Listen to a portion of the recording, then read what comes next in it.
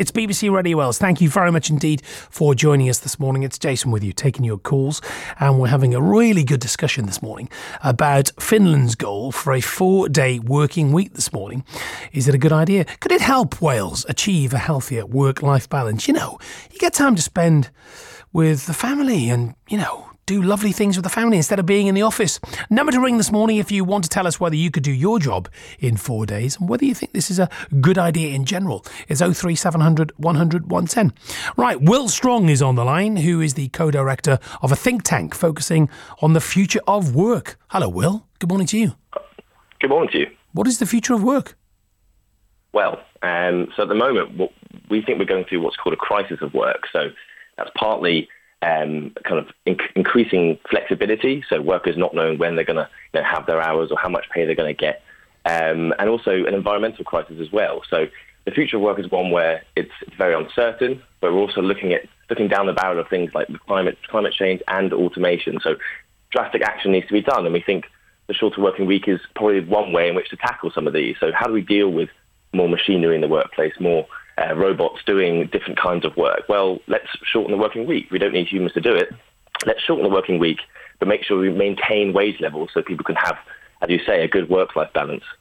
Well, it's good that you're on because Alex, one of our callers, mentioned AI and intelligence and the fact that he was saying that companies like Google are buying up all these robot companies. And I add to that question I asked you about what is the future of work. Are you saying that soon we won't need radio presenters, that basically a robot will be presenting the phone in and playing songs? Don't answer that question, by the way. So some jobs, are much more automatable than others. So some jobs where you do routine work, routine manual work, but also routine what's called cognitive work. So work where you just have to kind of process data. Yes, that's much more susceptible to being automated. Whether that happens inevitably, we basically don't think it will be inevitable. It's always the choices of some people, so business owners or what the government does in its industrial strategy. But the important thing is that these technologies are coming onto the market, they're becoming available. So we need to basically find a way of how to deal with them. So in the past, post-World War II, that workers would have deals with their bosses to say, well, look, if you're going to introduce more machinery in the workplace, we want to have, gradually more hours for ourselves, more hours out of work for our families and our friends and our normal lives. And you can have a successful business, all this new machinery, all these new robots, but we want us to have a life for ourselves. And I think the Finland case, which has just been coming up in the news, as you mentioned, is a good example where a politician, a government is basically saying, look, we need to make sure the economy works for people and not working just for profit. 2 parts to my final question. Number one, do you believe we're overworked?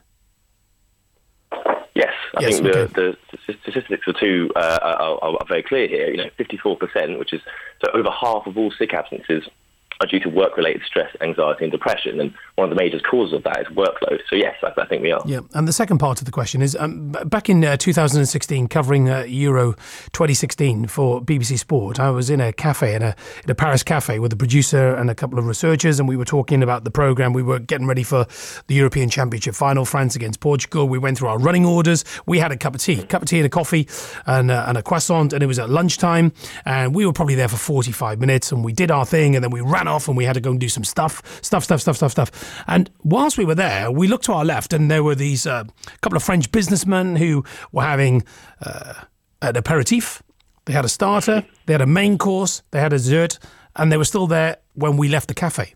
And it struck me that they're taking some time out to just relax. There were no laptops open like us. There were no papers. There were no running orders.